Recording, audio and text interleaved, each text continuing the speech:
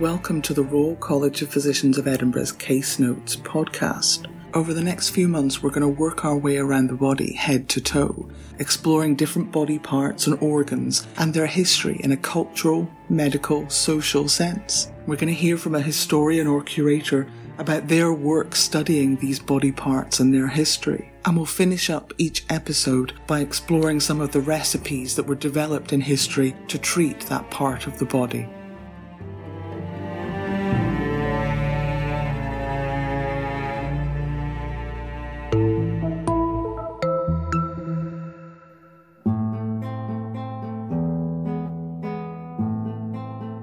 Welcome to the podcast as we move around the body from head to toe. My name is Daisy Cunningham and I am the college's Heritage Manager and Librarian.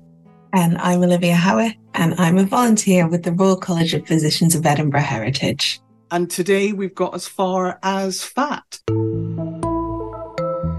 So I guess we should start off by saying there is fat in the sense of the literal connective tissue in your body. There's fat in the sense of being fat or being overweight. And there is fat in the sense of the thing that you eat or you cook with. Should we start by doing a bit of a timeline, I suppose, of changing attitudes to fatness? As I sort of understand it from the research that I've done, understandably, there's quite a long time where being fat is generally viewed as a positive thing. So we're really talking up to maybe the 1400s, maybe the 1500s even, where, you know, we're talking about sort of real scarcity of access to food. We're talking about famines and very seasonal access to resources. And as a result of that, being overweight is generally associated with wealth and power and status, particularly for men, but for women as well. Now, we're generally not talking about real extremes of overweightness. That's very, very rare. But having fat on your body is generally a sort of sign of status. Logically, it makes sense. You have money, you can afford things all year round. And then there is a shift that happens. And it feels like there's many, many different versions of what that shift comes from. So it comes from a growth in the middle classes. It comes from international sort of connections that allow for importation into Europe of sugar and things that would kind of increase your fat. And we're also talking about an increase in a sedentary lifestyle of the middle classes, not of absolutely everyone. So lots of things come together that kind of in the 1600s, but particularly in the 1700s, mean that being fat shifts and it becomes something negative. It was interesting. I kind of assumed that there would be like it is good, it is now bad. But it was a lot more nuanced than I thought. Plumpness was the word I found as being like the positive form of fatness. You want to be plump because that shows that you are getting all the nutrients you need. You are sturdy and healthy and robust enough to do the work that you have to do. But then corpulence was the excessive overweight. The word corpulence makes me icky. I think it's because you call pigs corpulent and then it's like the linguistic link. It feels like, although there's an implication that corpulence is sort of slightly large and then obese is bigger, nobody ever quantifies that. So it ends up feeling like it's much more of a societal judgment. Middle-class people or respectable people or people that you like seem to be corpulent, and people who are bad people or lower class or lazy or whatever are obese. But it's not a scientific definition. It's a cultural one, right? Just on the other end of the spectrum, the article I was reading said that there was also a difference between leanness, which was valued in being lean was good, but being gaunt was bad. And there was not anything I could find that would medically distinguish between the two states. Yes, it feels like with our kind of 21st century brains, with the kind of BMI index and all these sorts of things, we want them to be saying something, as you say, objective and scientific. Mm-hmm. One of the things that I read, it was saying that around the the turn of the 20th century, when medicine could be perceived as extending life rather than preventing illness, and people were getting life insurance, and it was the life insurance companies needing to set numbers on things. Oh, if you are this weight, we can offer you this much money. If you are less, then we can offer you more. So that was interesting. I didn't have a chance to fact check this, so this is from one reasonably respectable website. King Sancho I of Leon was deposed from his throne because he was morbidly obese, and that kept him from riding a horse or wielding a sword or bedding his wife or walking properly. He reportedly weighed over 350 pounds. He fled to his grandmother's kingdom after he was deposed, and his grandmother asked for help from the Sultan of Cordoba, who sent his Jewish physician, who was the chief advisor of his court, to help this very large king. And he reportedly sewed his mouth shut, fed him on opium and herbs, and massaged his body, and that worked. King Sancho retook his throne in 960 CE. I'm going to have to circle back to sewing his mouth shut. If nothing else, standards of hygiene at the time. And maybe I don't even want to know the answer to the question that I was going to ask, but that upsets me, and I'd like to register that. Yeah. Maybe that's one that we don't investigate. A separate anecdote that might be slightly less upsetting, perhaps. Mm-hmm. So William Wadd was an English surgeon, and he was like very, very high profile. So he's like personal physician to the king, and had lots of sort of high profile gigs. Is that the way you describe it? So this is in the 1700s. And so he was one of the first who talked about the obesity versus corpulence sort of, situation. And his book, Comments on Corpulency, I would recommend because the illustrations in it are fantastic, and it has what you were talking about, Olivia, of illustrations of sort of extremely corpulent, because he had a very particular audience he was targeting, and it was only the corpulent who were going to buy his book, not the obese. But he also has pictures of people who are very lean, not gaunt, again aware of his target audience, so he wants to go for the wealthy people who can afford to buy books, so those are the lean people. But he talks about his experience both with his own corpulency but also treating patients who are corpulent, and he gives various case studies. And there's a fantastic case study of a countess who was so corpulent that she spontaneously combusted. We've talked about spontaneous combustion before. But yeah, you could be so corpulent that you would be, as he said, reduced to ashes from your corpulency. So this is the sort of level of scientific rigorousy which we're talking about here. Given that he is essentially selling a product, his book is, how to treat this. You need to follow my suggestions. You need to buy this book or you may explode, basically. And another one, actually, when we're going of kind of high-profile case studies, another sort of big advocate for dieting and extreme weight loss technology was John Harvey Kellogg of cereal fame, but in his sanitarium, I think he called it, his sort of institute, which was sort of a strange mix of like a health club and a hospital and a bunch of other things. One of the things that he advocated were what he called electrotherapeutic couches. It's one of those electricity will cure everything scenarios. Very much the era of the peak of electricity. And I think there is, for people like Kellogg, these kind of people who set up these sort of slightly strange institutes or centers or what have you, it was sort of throwing everything at a wall to see what stuck, sort of air of it, of literally every new innovation, every sort of idea was given a go. It's interesting, like terms like overweight and underweight, more modern ones, where there's seen to be an ideal weight that you can be. So certainly the Victorians, we've talked about before when we're talking about the eyes and the ears, that there is this idea of there's a normal way for the body to be. The Victorians are very big on convention, being normal, fitting in, there being a way that things are done. And so, anything that smacks of perhaps lacking that sort of rigor and normality, and again, lots of inverted commas around that word, but there is definitely a sort of a correct structure to how things are done, and being obese is viewed as sort of deviant from that. So I don't suppose that you have heard of Sarah Bartman at all?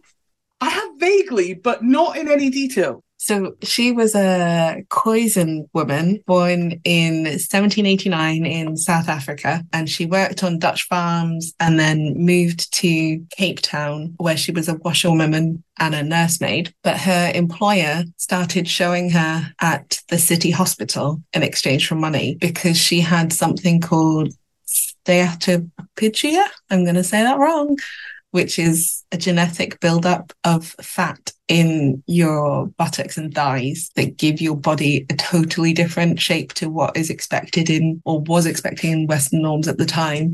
It makes your bum at 90 degrees to your body, more or less. But yes, so she was convinced by her employer and a Scottish surgeon at the city hospital to travel to Europe, and they displayed her as an exhibition piece under the name Hottentot Venus. Hottentot being like a really now very derogatory word for the Khoisan people. She wasn't just a novelty in terms of Western beauty standards, but she became of scientific interest because of this difference in how her body fat was distributed. So when she died, they put her skeleton and her body cast on display, and it wasn't until 1974 that it was taken down, and not until 2002 that it was repatriated and given burial.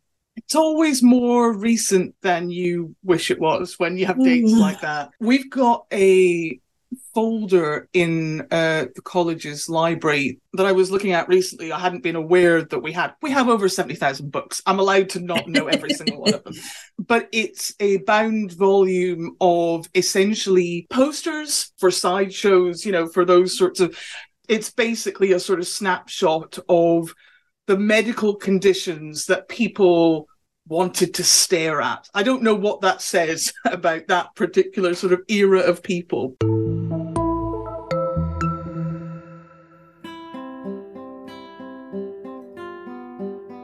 In today's case study, we're going to look at the physician George Cheney, his personal struggles with his weight, and the weight loss remedies he recommended. Cheney was born in 1671 in Aberdeenshire. He studied medicine at the University of Edinburgh before moving to London, where he set up a private medical practice. Cheney wrote a number of books relating to weight loss and mental health. His works took a very self-help approach, giving guidance on diet and exercise to his readers. And he wasn't writing as the great philosopher in his ivory tower, for Cheney himself struggled greatly with his weight. It was quite common for physicians who moved in well-heeled circles to meet their patients in taverns, dining rooms, and coffee houses.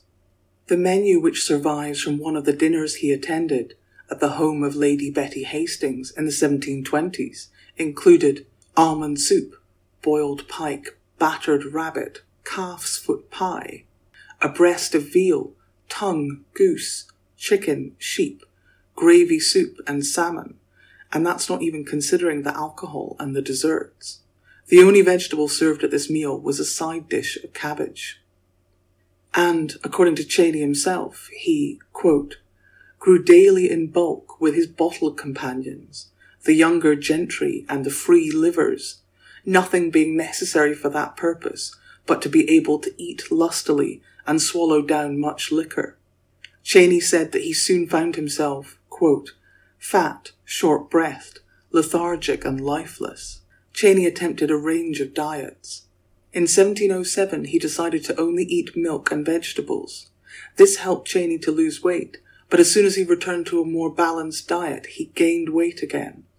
Cheney then returned to his restricted diet and remain for the rest of his life a vegetarian and a proponent of vegetarianism to his patients and to the readers of his books. At this point, around 1720, Cheney established a medical practice in the spa town of Bath. He moved away from his indulgent youth in England's capital, and instead he began to write, to share his healthy living tips in print. Cheney's most celebrated book was Essay of Health and Long Life, published in 1724. In it, he emphasized the importance of diet, exercise, rest, and fresh air. Red meat was to be avoided, as was any food which was smoked, spiced, or pickled. Exercise was key, although, unsurprisingly given the social class of his clientele, he focused particularly on hunting, shooting, billiards, fencing, dancing, and horse riding.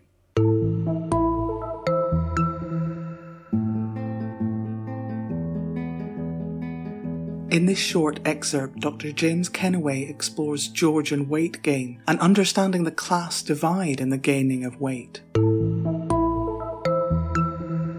In the Georgian period, it's almost universally believed that the rich die young and the working poor have healthy lives. Just to give one example of really thousands, James Mackenzie's History of Health in 1765 advocated exercise and gentle physic for the overfed rich, but said that the poor have great advantages over the rich with respect to health and long life, as the narrowness of their circumstances prompts them to labour and withdraws all temptations to luxury.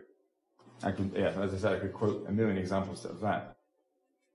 There was one, however, big drawback with this kind of gluttony, and very unfashionable one. I found 3 different cases of serious doctors giving examples of spontaneous human combustion caused by flatulence brought on by overeating. James McKittrick Adair, who wrote a very famous essay on fashionable diseases, wrote in another book his philosophical and medical sketch of the natural history of human body and mind, that in a woman dissected by Rausch, the famous Dutch anatomist, a vapor issuing from the stomach caught fire when a candle was brought near to it. In dram drinkers, the breath is said to take fire sometimes, and an Italian countess is said to have been totally consumed, one hand excepted, in consequence of drinking inordinately of spirit of wine. Combined with electric fluid in the bodies, gastric vapor had led to the death of another Italian lady and consumed a considerable part of her body to ashes. William Wadd, who I mentioned at the beginning, gives another example of a French lady whose fat caught fire. Not altogether fashionable. There is, however, some debate about this, but I think you can make an argument that after 1800 or so, you start to get a shift away from the association of gluttony with just the elite, and you start to get the idea that stomach complaints of various kinds could also be associated with the middling sort, with business people. So Thomas Trotter, almost everybody I'm going to quote is Scottish, but that's not out of patriotic fervour or something. It's reflects the nature of the subject. Thomas Trotter, in his book The View of the Nervous Temperament, 1807, suggested that the lifestyle of men of business impedes the functions of the stomach, and gives a long explanation of how that would work. So for Cheney, he's really talking about the idle rich. The English malady is something for the idle rich. But with Trotter already, we've got something a bit like the executive ulcer, which I remember even when I was young was quite a big deal, and it sort of disappeared in a puff of smoke in some ways. On a slightly different note, James Johnson, who was the personal physician to William IV, wrote in his essay on the morbid sensibility of the stomach and bowels in 1831 that this class of stomach and bowel complaints knocks at the door of every gradation of society, from the monarch in his splendid palace down to the squalid inhabitant of St. Giles or Saffron Hill, the worst slums in London, whose exterior exhales the effluvium of filth and interior that of inebriating potations. There's not much evidence that the poor are drinking more than the rich. So he's suggesting not that it's something for the middling sort, that it affects everybody.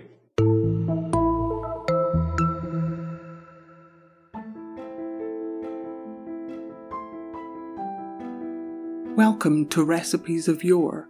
We're going to explore some unusual medical recipes from the past. The way in which the word recipes was used in the past is a bit different from how it's used today. So it could mean recipes for cooking, for medicine, or even recipes for cleaning products or cosmetics. Very few of them were treatments we would recognise in the 21st century, and certainly none of these should be tried at home. Recipes relating to a person's weight could be both to lose weight and to gain it, to help with too much appetite and too little. One recipe from a book titled Poor Man's Physician to help treat a lean body, or that is, to gain weight. Quote, "If young, bleed yearly. If old, drink chocolate or coffee instead of tea, or any of the twain by eating figs and drinking their juice." Another recipe from the same book, this time for what it calls a greedy appetite, included, quote, "Pottage of wheat, and a little whale oil boiled therewith. Repeat this once a day for 3 days, or apply gum arabic to the belly. If none of these will cure, the patient's case must be desperate indeed." Another 1700s text, titled Taylor's Ready Doctor, contains a number of treatments for a weak appetite. That includes, quote, "Take a preserved pear with sugar, or a preserved or roasted pippin, and so eat it. Also prunes with white wine and rose water. A rose cake steeped in rose vinegar laid to the stomach and removed before it grows hot. The use of turpentine is good because it cleanseth the bowels. 1 ounce of the syrup of wormwood drunk. Claret water is usual. Powder made of 2 parts of sugar and 1 of cinnamon. Pepper eaten. Gooseberries, sloes, mustard, all these restore the appetite. Hippocrates' counsel is to travel before meat, to drink water, and to refrain from sleep. The stone of sapphire, jasper, or diamond stones bound to the arm, or worn and carried upon them.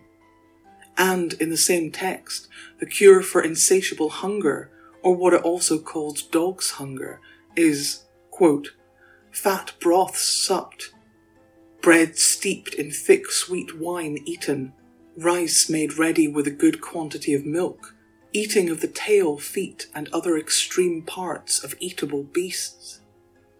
Wine plentifully taken, all fat things," and honestly at this point I can't tell if it says fat things and owls or fat things and oils. It really does look like it says owls, but that does seem unlikely, so we're going to go with all fat things and oils. 6 grains of ambergris taken in a raw egg.